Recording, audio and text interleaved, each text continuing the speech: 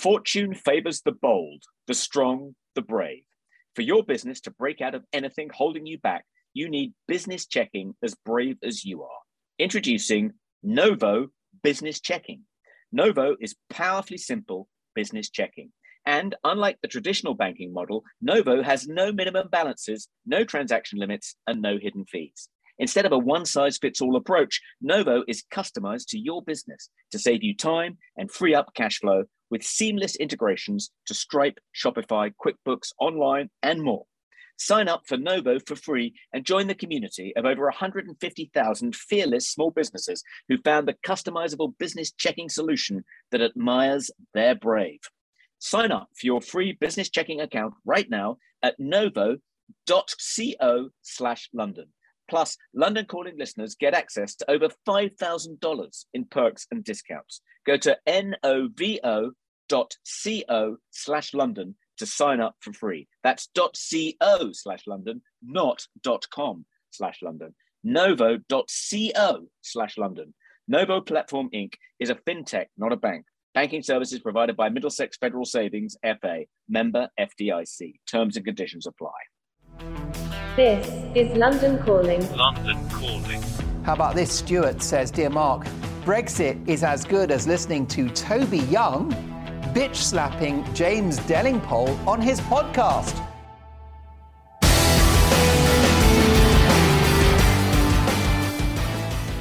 Welcome to London Calling with me, James Delingpole, and my very good friend, Mr. Toby Young. And this edition is especially London Calling-ish because I'm actually calling from London. I'm walking down the streets. How exciting is that, Toby? That's very exciting, James. And the good thing about that is that presumably reception will be slightly better than it was in the back end of Beyond, where you live and where you recorded from last week. Toby, there is so much 5G around me that I think I'm going to be turned into a 5G tower of evil. Yeah, there's no problem with reception here. Okay, good. You've been listening to your friend David Icke again, haven't you, James?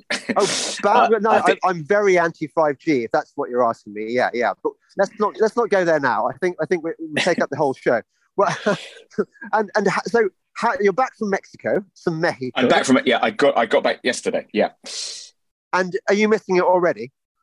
It was great. I had a really nice time. I think I've sorted out my daughter as best I can. So we found a very nice flat in Roma Norte, which is the Notting Hill gate of Mexico City.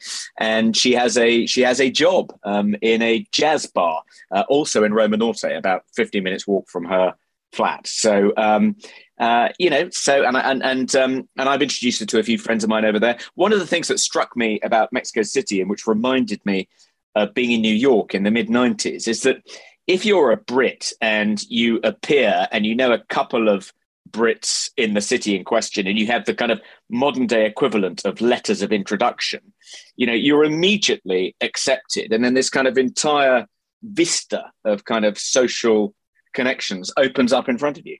So hopefully she should be okay. She'll at least be able to, fall back on the expat network if she gets into difficulty or gets too lonely.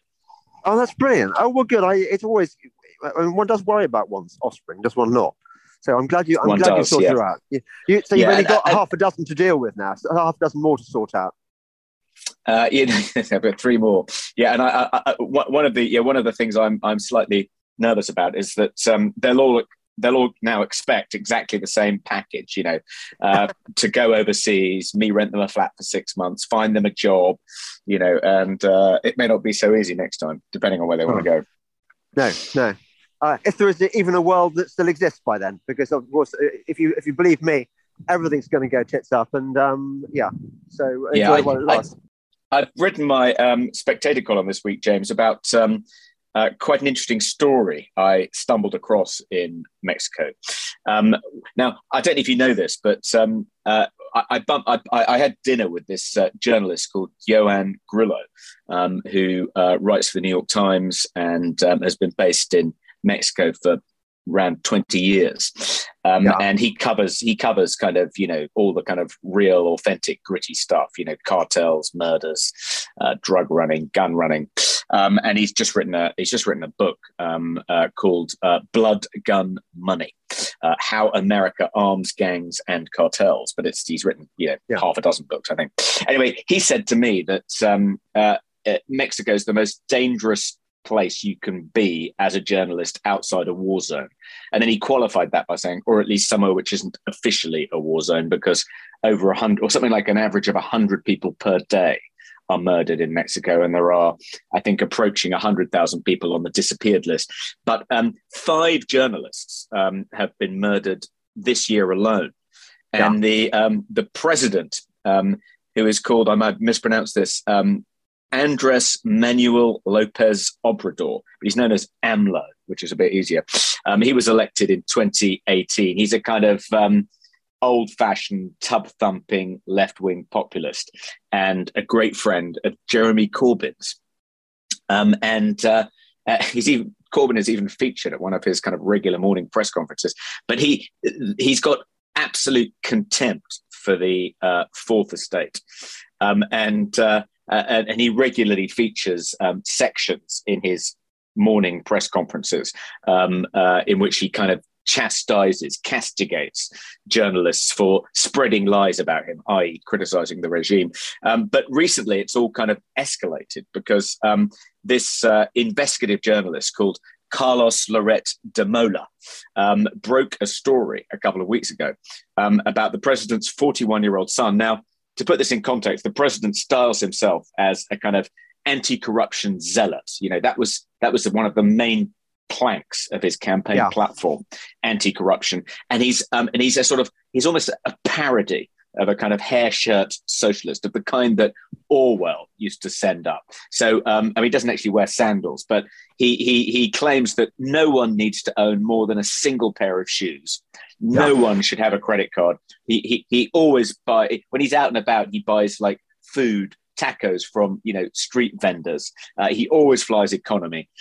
So he's this kind of, sanctimonious hair shirt socialist. Okay. And this story is about his 41-year-old son. And according to the investigative journalist, in 2019 and 2020, the son and his wife lived in a mansion in Texas owned by an executive of an oil company that has several lucrative contracts with the Mexican government. And in addition, his son drives a white $70,000 Mercedes, and his wife has an Instagram account in which she's frequently posts pictures of herself on yachts and private jets, flying different exotic locales.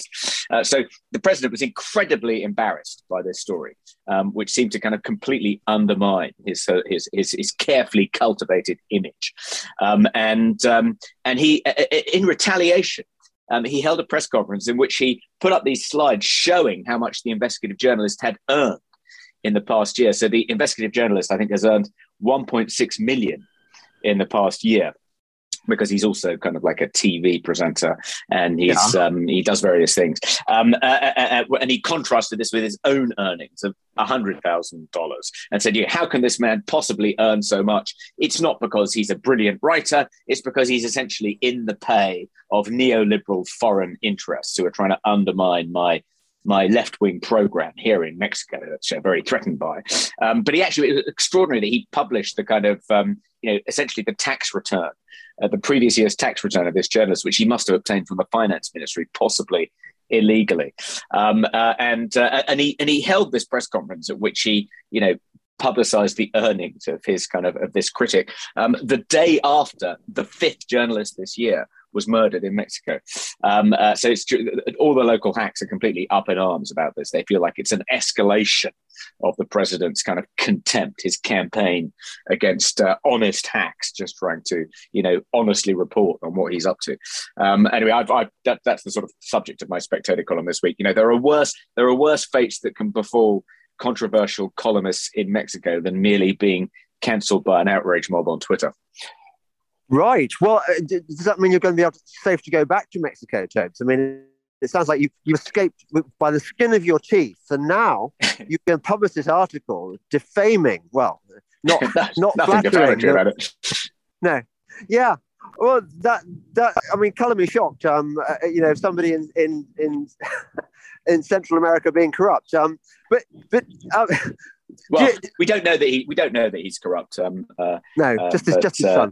It's got a bad smell about it. The story. Yes, but it sounds it. But look, you think about what's going on in Canada. I mean, we sort of kind of expect these kind of countries like Mexico to be slightly dodgy, but Canada, you've got Justin Trudeau.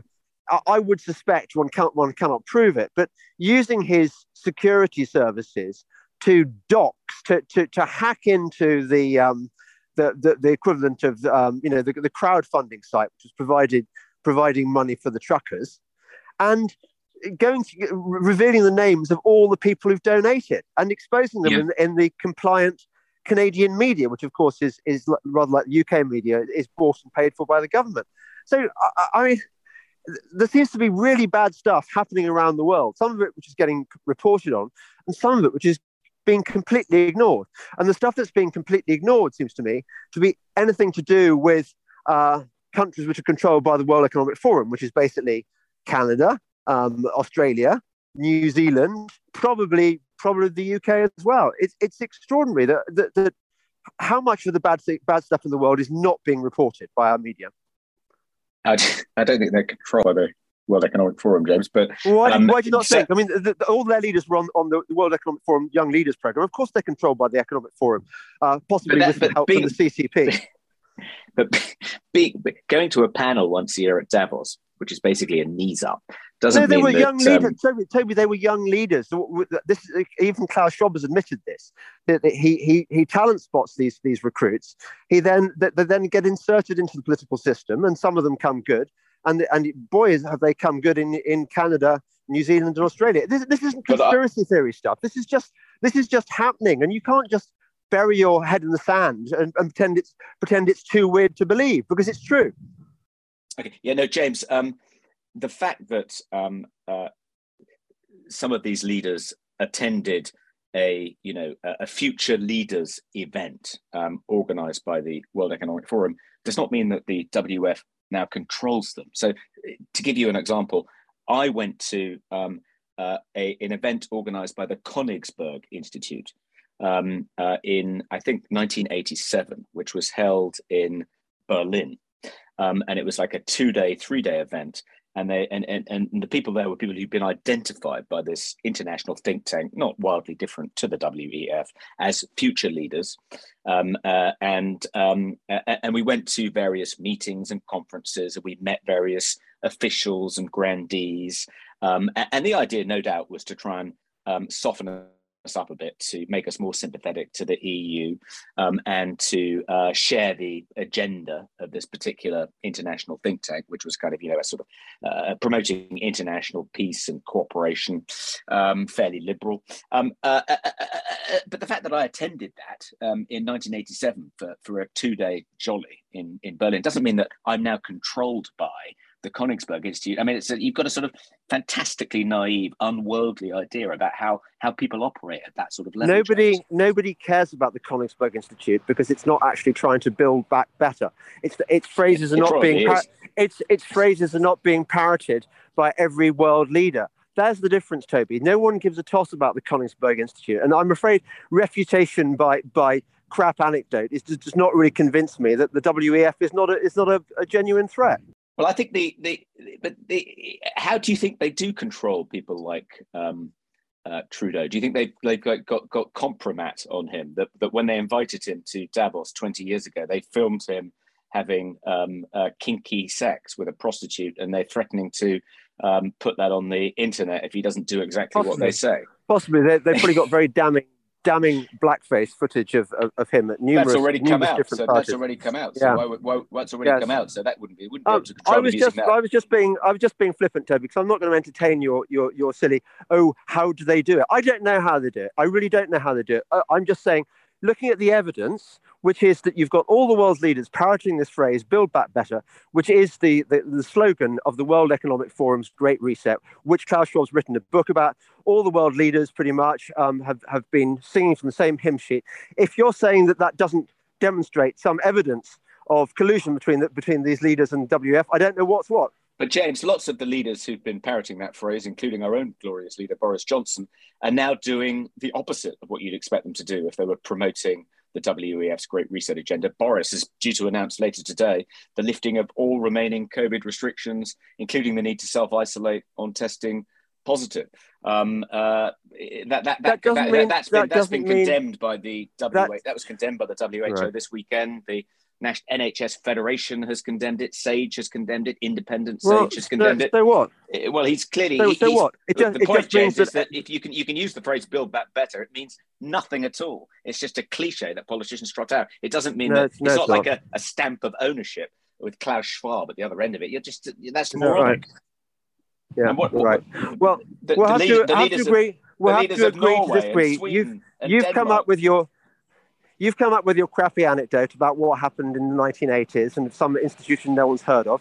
I've demonstrated clear evidence that WF has got its fingers in everything. We'll have to agree to disagree, won't we, on that issue? I don't think it was a completely crappy anecdote. I gave you an example of how I attended an event organised by an international think tank, which was for young leaders. It doesn't mean they own me, and I don't suppose the WF own me. And I'm not convinced. There's no point mummy and daddy falling out, because I find your arguments unpersuasive, all right? Okay, mate. Anyway, we can agree that Justin Trudeau has certainly overreached. Whether he's behaving unlawfully remains to be seen. But I did note that whether he's behaving unlawfully remains to be seen. What is this? Is it sitting on the fence week or something? No, I mean, even by your standards, that's appalling. He's sending in his police, probably not even his police. They seem to be a lot of them don't seem to even speak English. The people that have been trampling protesters with their horses, beating them up, and this is just for protesting against the corrupt status quo. You think that's legitimate? No, try and listen a bit more carefully. I'm not saying it's legitimate. I'm not saying it's morally justified. I'm not saying I'd vote for Justin Trudeau. I said he passed the Emergency Powers Act, which grants him the powers to do this under that emergency law. Now, that's his claim anyway. And I'm saying that it remains to be seen whether he is right in that claim. And it looks as though the state of Alberta, Jason Kenney, has just announced that there will be a challenge in the courts. And the challenge will be that the Emergency Powers Act wasn't passed properly and wasn't merited, and therefore he is behaving unlawfully. That remains to be seen. But it's not open and shut. And by saying it remains to be seen whether or not he's behaving unlawfully does not mean I'm condoning his behaviour in any way. I'm just making a legal point about whether under the laws of Canada, Justin Trudeau was able to pass the Emergency Powers Act, which is what gives him the legal authority in his eyes to behave in the way he is. Right, but how is that interesting? It'll be interesting if Jason Kenney brings a successful lawsuit against Trudeau and wins it, then Trudeau will have to stop behaving like this because it will be unlawful under Canadian law, probably under Canadian constitutional law, which would not be a good look in the next, in going into the next election. But it will also stop him behaving like this. He's claiming the legal authority to behave like this because he's passed the Emergency Powers Act. But if it turns out that was unconstitutional, then he's in real difficulty. I think he's probably in real difficulty anyway. I mean, I think that from the point of view of most ordinary Canadians, I mean, as you say, the media is very much on Trudeau's side. But from the point of view of ordinary Canadians, I think they think of themselves as not like America, not polarized, not in the midst of a culture war. They think of themselves as a much more civilized, moderate, reasonable, calm people compared to their kind of crazy cousins next door. And the problem with the way in which Trudeau is behaving is it creates this kind of polarized atmosphere. And it creates greater division. It means there's less likely to be any sort of reconciliation between these two sides over this vital divisive issue. And that's not very Canadian. So I think for that reason alone, whether or not Jason Kenney's challenge succeeds, I think it will be hugely damaging to Trudeau and may mean he can't be re-elected, or may even be deposed as leader of the party before the next general election. Yeah, well, he's a tyrant and he's doubling down because he realizes he's got nowhere else to go. And as I think I said last week, it's interesting that Trudeau ends the same way as Ceausescu. Because I don't think. Well, no one's going to shoot him, I don't think. But all political careers end in failure, but his may end sooner rather than later. Yeah, well, let's pray. Eh? Yeah. So anyway, we should have a gap for the advert, shouldn't we? We should have an ad here. Yeah. You already know where to go for breaking news and trusted analysis. This podcast. But do you have a trusted source for your day-to-day hiring needs? That's Indeed. If you're hiring, you need Indeed, because Indeed is the hiring partner where you can attract, interview, and hire all in one place. And Indeed is the only job site where you're guaranteed to find quality applications that meet your must-have requirements, or else you don't pay. Instead of spending hours on multiple job sites hoping to find candidates with the right skills, you need one powerful hiring partner that can help you do it all. Indeed partners with you on every step of the hiring process. Find great talent through time-saving tools like Indeed Instant Match, assessments, and virtual interviews.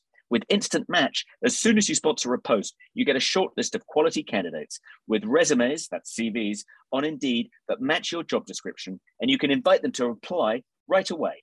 Plus, you only pay for quality applications that meet your must-have requirements. Start hiring right now with a $75 sponsored job credit to upgrade your job post at Indeed.com/London. The offer is valid through March 31st. Go to Indeed.com/London to claim your $75 credit before March 31st. Indeed.com/London. Terms and conditions apply. Need to hire? You need Indeed. So, James, tell me where you are. Why are you in London and not in your hovel? I'm trying to do stuff instead of. It's very tempting to just sit behind one screen or get on a horse, and I feel occasionally I should do other things. So I've decided to come to the smoke, and I did a podcast this morning with Loza Fox, and I've got a meeting now at the House of Lords dining room for some reason. And that was the meeting was the podcast you recorded with Loza? Was that for Loza or for you? For Loza. Okay. For Loza, he's got these new studios, and he's much more professional than I am with my homemade podcast. It's a good operation. Are you going to this Getter? I know you're going to. No. So I'm having that's what I'm also doing. I'm having tea now with Jason Miller. Yeah.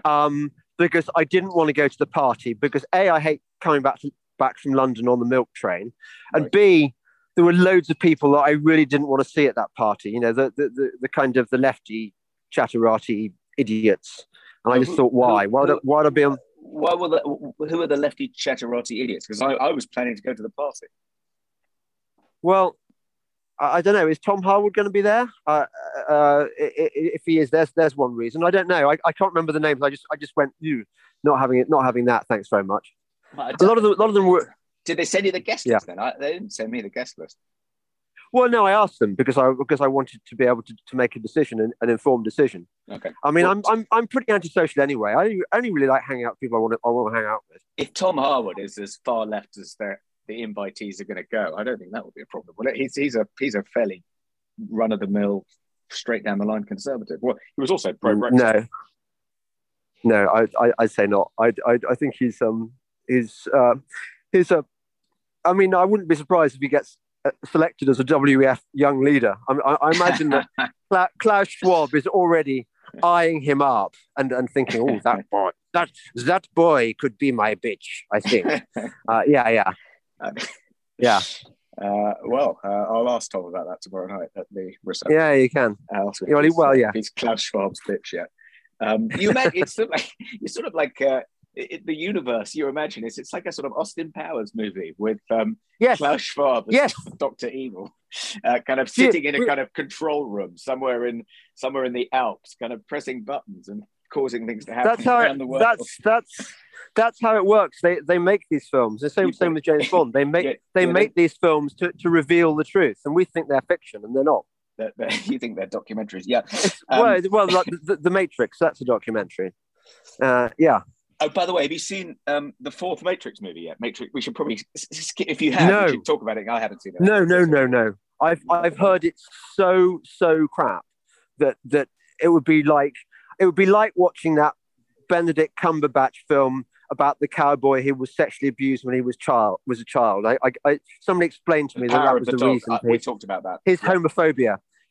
Yeah, I'm never going to watch that. I mean, it started with Brokeback Mountain. You think about this. James. Let's not encroach on whatever material we're going to get on. Culture Corner. In Culture Corner. So I imagine you are as happy as me that seemingly at 5 o'clock today, there's going to be a Downing Street press briefing at which Boris announced the new plan, which will as it's been what's been briefed is that more or less all COVID restrictions are going to be phased out over the next few weeks, including there's no longer going to be mass testing. No need to self-isolate. Vaccine passports have already gone. All remaining restrictions, by the sounds of it, are going to go over the next few weeks, and we are, in Boris's words, going to have to learn how to live with this virus. I mean, of course, it's taken him far too long to get to this point, and there shouldn't have been any restrictions in the first place. But at least we are further ahead than most other places in the world, which is something. Yeah, I feel about as grateful as you would to your Japanese prison camp guard if he took you out of the sort of the burning hut, the solitary confinement hut, and moved you back into your rat-infested normal cell. No, I don't. Look, one shouldn't be grateful when a government gives you back freedoms that should never have been taken away. They were never the government's prerogative to take them away from us. It was all a complete con. And they've caused immense misery and hardship. I will not give Boris Johnson a shred of credit for this. He's doing it for not reasons which are to our benefit, but just because probably he found it inconvenient to carry on. That's all. That's the best one could say of it. Well, one sort of the cynical explanation being put about by the people who would like all the restrictions to remain in place indefinitely, is that he's just doing this as a sop to his backbenchers because he's so embarrassed by Partygate, and the only way he can survive now is to get some of his kind of lunatic fringe on the backbenchers on side. That's the kind of cynical Machiavellian pro-lockdown explanation, which is yes, I think that's balls. I do think that even though it's taken Boris a long time to kind of reconnect with his anti-authoritarian credentials or beliefs, I think he has finally reconnected with them. I think that's played a large part in this decision. I don't think that for a second. I think that's just it's all theatre. I'm amazed that you can still talk Boris up ever at all, given that he is leading a government which is doing such terrible things as net zero to this country. I mean, it's like they've never done a conservative thing in their entire period in office. And if I were a conservative, which I'm not, but I wouldn't be cheerleading for this lot. He did get Brexit done. Wouldn't we think that? Doesn't he still deserve some credit for that? I don't know. I don't even know what get Brexit done means. I've got no interest in Brexit whatsoever. Whenever anyone mentions it, yeah. Well, whatever. It's made no difference, has it? I mean, look, you and I, when we were mad keen Brexit campaigners, we believed that Britain could forge an independent identity. We could become like the Singapore of Europe. Instead, we've become at least as bad, if not worse, as we would have been under the EU. You had Michael Gove explaining that don't worry, we're going to keep all our environmental regulations in place. We're going to gold plate them. It's going to be at least as environmentally friendly as we were under the EU. Well, the point about this environmental regulation is it's anti-human, anti-freedom, it's destructive to the environment. So, and we're supposed to be grateful for this crap. I'm not. No, I think they're awful. I mean, the worst government I've lived under. I mean, and that's for somebody who lives under Tony Blair. I think they're terrible. I mean, I think the isn't the argument that we're worse off now than we were when we were in the EU. The Remainers argument that No, they're my saying, argument look, is we it were makes right no all along. I difference. know your argument is slightly different, but aren't you in danger of giving succor to the Remainers, who will say even hardcore Brexiteers like James Delingpole admit nothing's got better and things may have even got worse? What was the point? Well, everyone regrets voting Leave. Unlike you, I don't really care what anti-lockdowners think of me or what Remainers think of me. These people are damaged people. They're part of a kind of propaganda movement I despise. So I don't care whether they say that, because I will know that it's not a really live argument.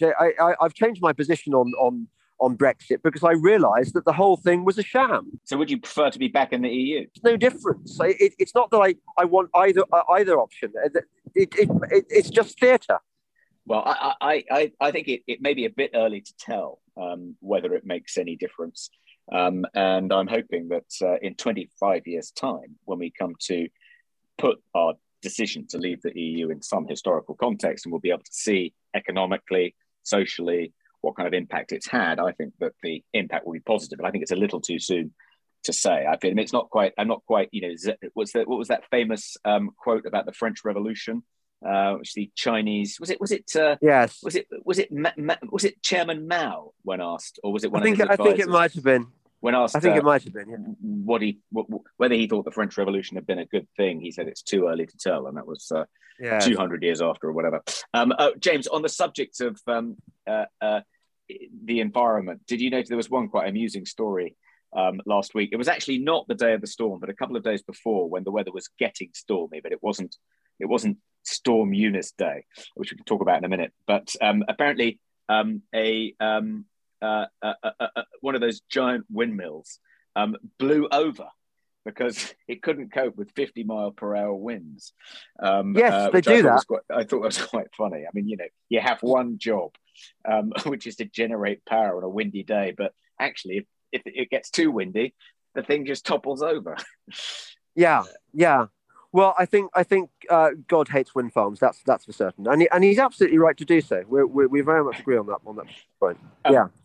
Where were you during Storm Eunice, James? I was in Mexico, so I missed the whole thing. But was it pretty lively in Warwickshire? Well, it's sort of blasted the house a bit. It knocked over 2 or 3 trees on the estate, including an enormous oak on where I go and walk the dog in the morning, which is always sad, because you look at these things and they become part of your local topography, and I mean, I like these big trees. And losing one is always a bit upsetting. I had to go riding indoors on the Friday because it was too windy, because the horses would have gone mad. But yeah, it was all right as the storms go. I don't know whether it was the storm to end all storms. A couple of trees blew down around here as well. It is quite sad seeing them kind of uprooted. You get the impression. I took the dog for a walk when I got back from Mexico yesterday through the local park, and a couple of trees had been just uprooted and were lying on one side, but their root system seemed to be largely intact. And one would have thought that actually they can be replanted, provided it's done quite quickly. But no doubt, Ealing Council won't get around to doing anything about it for about 6 months, by which time the trees will be completely dead. But it amazes me how short the root systems are. I mean, you'd expect them to go deep into the earth, but they seem to be. Yeah. How can these things stay up ever? Yeah, I'm not sure you can replant them. I think they've had it when they've been uprooted. I would have thought, but anyway. Really? To me, you'd need some sort of forklift truck, but it didn't. It looked like that. Provided it's done quick enough, it just like a plant that kind of gets blown out of its. Maybe not. Well, the trees of the size I'm talking about, they get epically smashed up. I mean, it just, when you see the damage they've done, they've often been sheared in half. These thick trunks, and you're thinking, wow, I wonder what noise that would have made when it crashed down. I'd like to have been there in the storm to witness it, but not too close, obviously. Yeah. Do you know anyone who was caught out or got blown crushed about, who was in a car that got damaged or anything like that? No, but again, we're sort of encouraged, aren't we, to talk about these storms? And I think there's a sort of, they all get given names now, like they do in America. And I'm not sure they really deserve names. I mean, for most of our lives, storms happened and they knocked down a few trees, and that was it. They weren't called Kevin or Albert or, I don't know, Kunta Kinte. They were just storms. We published a piece on the Daily Skeptic last week, pointing out lots of people cited Storm Eunice as, conclusive evidence that man-made climate change was happening and it was going to be catastrophic for the environment. And we published a piece pointing out that actually, even though there was a lull in storms of that magnitude in the last decade, before that they were quite common, and actually historically there's nothing anomalous about quite dramatic storms hitting the UK. So it's not in any shape or form evidence of climate change.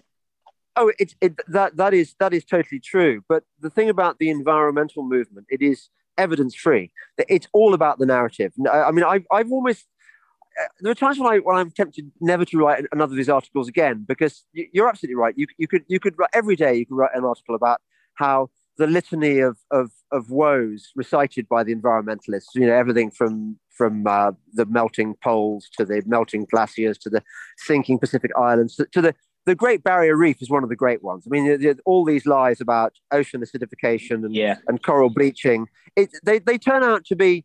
Put it this way: coral reefs recover very, very quickly from this kind of stuff. But the industry is so powerful, the environmental industry, and it has pretty much all the mainstream media on its side, which wasn't true when I was writing about this stuff 10 years ago, 15 years ago.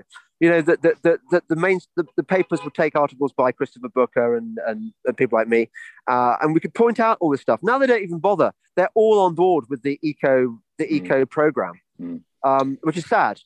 I don't know if you know, but Laura Dodsworth and I wrote a letter of complaint to Ofcom after Sky published the fruits of its collaboration with the Behavioural Insights team, known as the Nudge Unit, about how it intended to use essentially subliminal messaging techniques to promote the kind of net zero agenda. And we said in our complaint that on the face of it, this looked to be a breach of the broadcasting code, which prohibits the promotion of political messages subliminally. And Sky was talking about things like, having consulted with the Nudge Unit, which essentially advises, organizations and governments on how to fine-tune brainwash the populace. Propaganda. It was suggesting things like having, the hero protagonists of dramas drive electric cars, in order to serve as role models for, the kind of knuckle-dragging troglodytes watching in their council flats. It was absolutely blatant about, how it was almost like virtue signaling, expecting people to applaud that Sky was planning to insert this kind of, covert messaging designed to kind of nudge people unconsciously into embracing the net zero agenda. And it seemed to think that not only was there nothing wrong with this, but that they were encouraging other broadcasters to do it too. They were hoping to lead the charge, the brainwashing charge, and were very proud of the fact that they were kind of ahead of the curve on this one. And soon other broadcasters would be taking a leaf out of their book and including these kind of covert, subliminal, unconscious messages in there. I mean, it's unbelievable. And we got a reply now from Ofcom who've said, no, this isn't a breach of the broadcasting code because this is all settled science. There's nothing politically contested or controversial about any of this. That was was sort of the response we were expecting, but yeah. The head of Ofcom is or was a childhood friend of mine, Melanie Dawes. Yes, and, I think you mentioned this, yeah. She's a perfectly okay girl, but she is very serious, very bossy, and very woke. And you're thinking, hang on a second, somebody who is like that, why on earth should they be making the rules? well, her wokeness in itself ought to rule her out. That they masquerade as these kind of impartial guardians of our morals and our freedoms, and they're not. They're deeply, deeply biased in favour of a particular political view of the world. I think it's outrageous. I mean, I think we need to scrap Ofcom. We'll never have freedom of speech in this country while we've got Ofcom. But James, it's about to get worse by an order of magnitude because, as I'm sure you know, the government has drafted this bill called the Online Safety Bill, which will grant Ofcom regulatory purview over social media companies and search engines.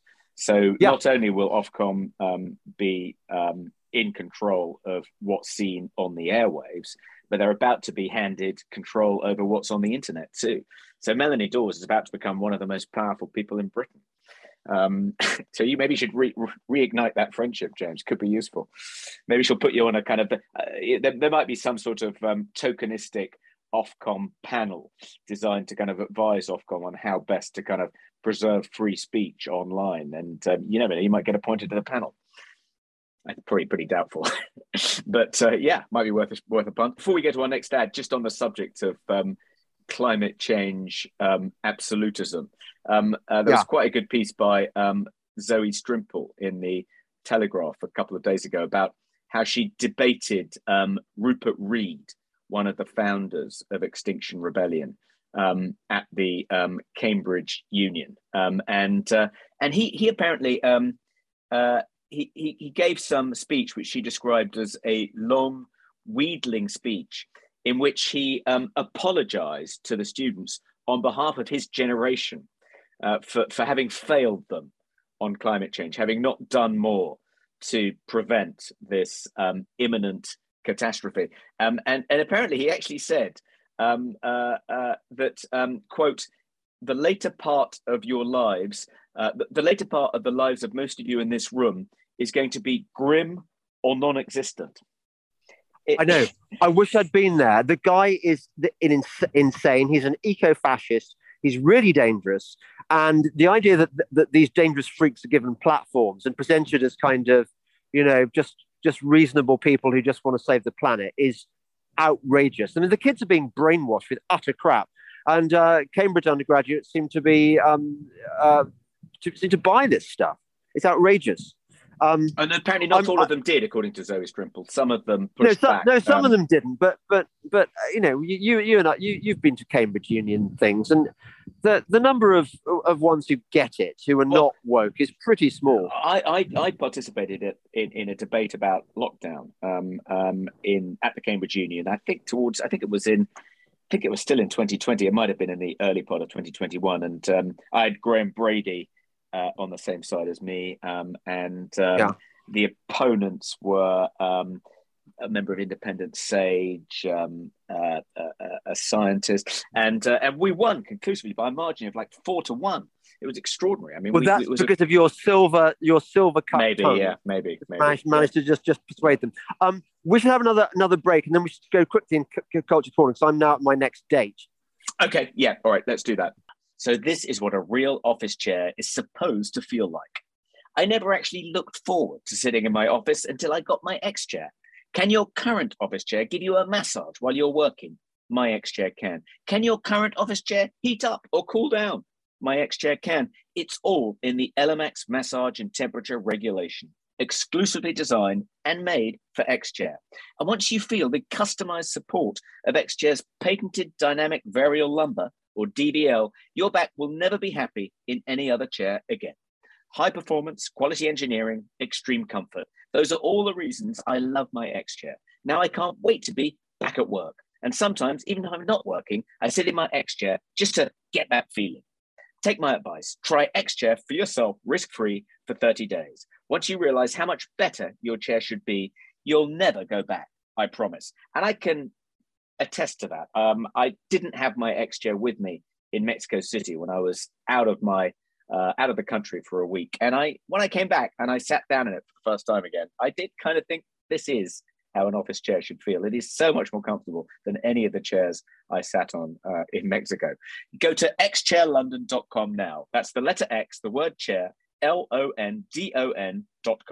Or if you're in the US, call 1-844-4X-CHAIR for $100 off your order. X-Chair has a 30-day guarantee of complete comfort, and you can finance your purchase for as little as $30 a month. That's xchairlondon.com. By the way, my date is actually a massive fan of London Calling. I don't know whether he's Team Toby or Team James. I won't tell you what he answered because you'll be upset. Jason Miller, is this? No, not Jason Miller. He wouldn't have an opinion on that, I doubt.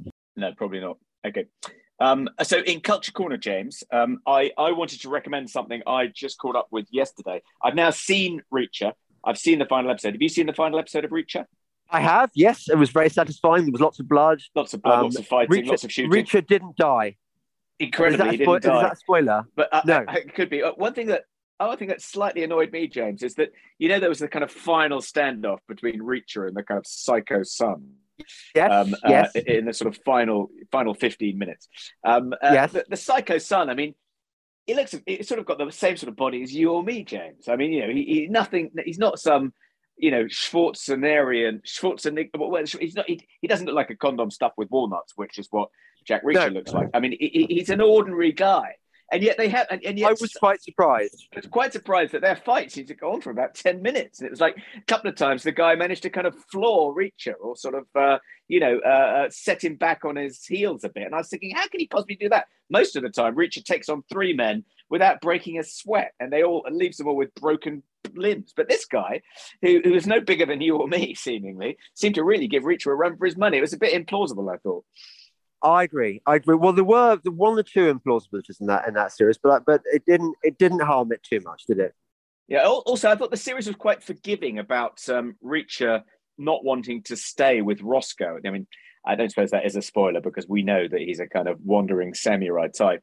But he said, it's just in my nature to be a wanderer. I'm never going to stay in one place. Domestic life isn't for me. And you kind of, the series was kind of oddly forgiving of that. You sort of think kind of like, well, hang on a minute. Are you going to be a child the rest of your life, Reacher? What are you, some sort of Peter Pan figure? Never able to settle down? Don't you want the nourishment of actually being in a proper, mature relationship? What's wrong with you? No, he doesn't. He doesn't because he's on. We've established I'm sure it's in the character. He's on the spectrum. He likes being alone. He doesn't want the encumbrance of a wife. He doesn't. But wives do things that they make our homes look nice, and they make they make sure that we're not living in filth, and they do our washing for us. They take the egg out of the little bits of egg out of your beard. That's quite useful, I find. Yeah, and they police us. They tell us off. Reacher doesn't want any of that stuff to happen, does he? In his life, he doesn't want a woman telling him off. Oh, Reacher, you've killed too many people today. It's really annoying. I don't like it. You're going to have to stop. He'd never take that. It would be really annoying. And you say, change that shirt. I don't like that shirt. It's really stupid. You need to smarten yourself up. He doesn't need a wife or a woman of any kind. I think it's because secretly he spends at least 9 hours of every day staring at himself in front of a full-length mirror as he lifts various weights and kind of poses.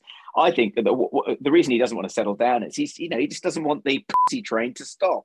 He's just going to go from town to town on his Greyhound bus, getting involved with these lovely, young, idealistic law enforcement officers, and then he's going to dump them after a couple of weeks and move on because he just wants variety. He just doesn't want to settle down for purely selfish, narcissistic reasons. He doesn't want to settle down with one person because he needs his ego to be constantly fed and to be constantly told, "Oh, that's the best six-pack I've ever seen. Come here, big boy." That's my theory. But before we go, because I've got to go and do my next thing now, but my point I was going to make about the Bendy Cumberbatch cowboy thing is that it's all part of. I mean, I'm not going to watch it because it is all part of a plan to take an iconic figure of masculinity, i.e., the cowboy, and this started, of course, with Brokeback Mountain, and make them all woke and gay. And it's about the war on male culture, on masculinity. We're all going to be transgender, and so. I gather, not having watched it, that the reason that the Benedict Cumberbatch cowboy is he's not woke. He's messed up, but he's messed up. But he's messed up because somebody abused him or something as a. So I just think I'm not interested in that. I like the man with no name. That's how cowboys should be. They should be Clint. They should, when they're in a bubble bath. And the kind of actually the really refreshing thing about Reacher, who is essentially a sort of cowboy, isn't he? He is essentially the man with no name. Is that he is? Yeah. It's like a kind of throwback to that kind of characterization of masculinity. Yeah. It's the pre. Gillette kind of toxification of masculinity era. Exactly. We like it for that reason. But just before you go, James, I wanted to make one recommendation. We'll talk about it in more detail next week, which is Pam and Tommy, or is it Tommy and Pam? Anyway, one or the other. Have you watched that? It's just been it's just dropped on Disney Plus. It's really good. It's really funny. Yeah, it's really funny. It's really good. It reminded me of the first of those American Crime Story docudramas about the OJ trial. It's that good. It's based on real events, and it has actors playing Pamela Anderson and Tommy Lee, and Seth Rogen is in it as the sort of hero who discovers the porn tape. It's all about the release of the Pam and Tommy porn tape, how that happened, and what happened to them as a result of it being released. It's really good, really funny. Okay, good. I'll watch that then. Good. Right, Tobes, I've got to go because I've got to give my next bits, people. Okay, mate. Good. Well, look, have a good one. Give my love to Jason Miller. And you. Okay. All right. Cheers. Bye. This is London Calling.